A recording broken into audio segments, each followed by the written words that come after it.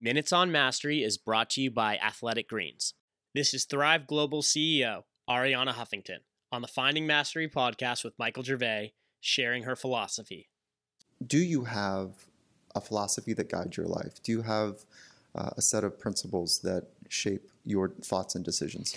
Yes, I really believe that all of us have a centered place in us of wisdom, love, strength, and peace.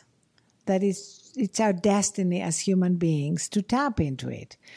And modern life makes it harder and harder to tap into it because we're perpetually distracted. Our attention span is now shortened than the attention span of the goldfish, apparently, about 8 seconds. As the Buddhist monk Thich Nhat Hanh said, it's never been easier to run away from ourselves. So I believe profoundly, and that guides my life and my work, that we do have that place in us.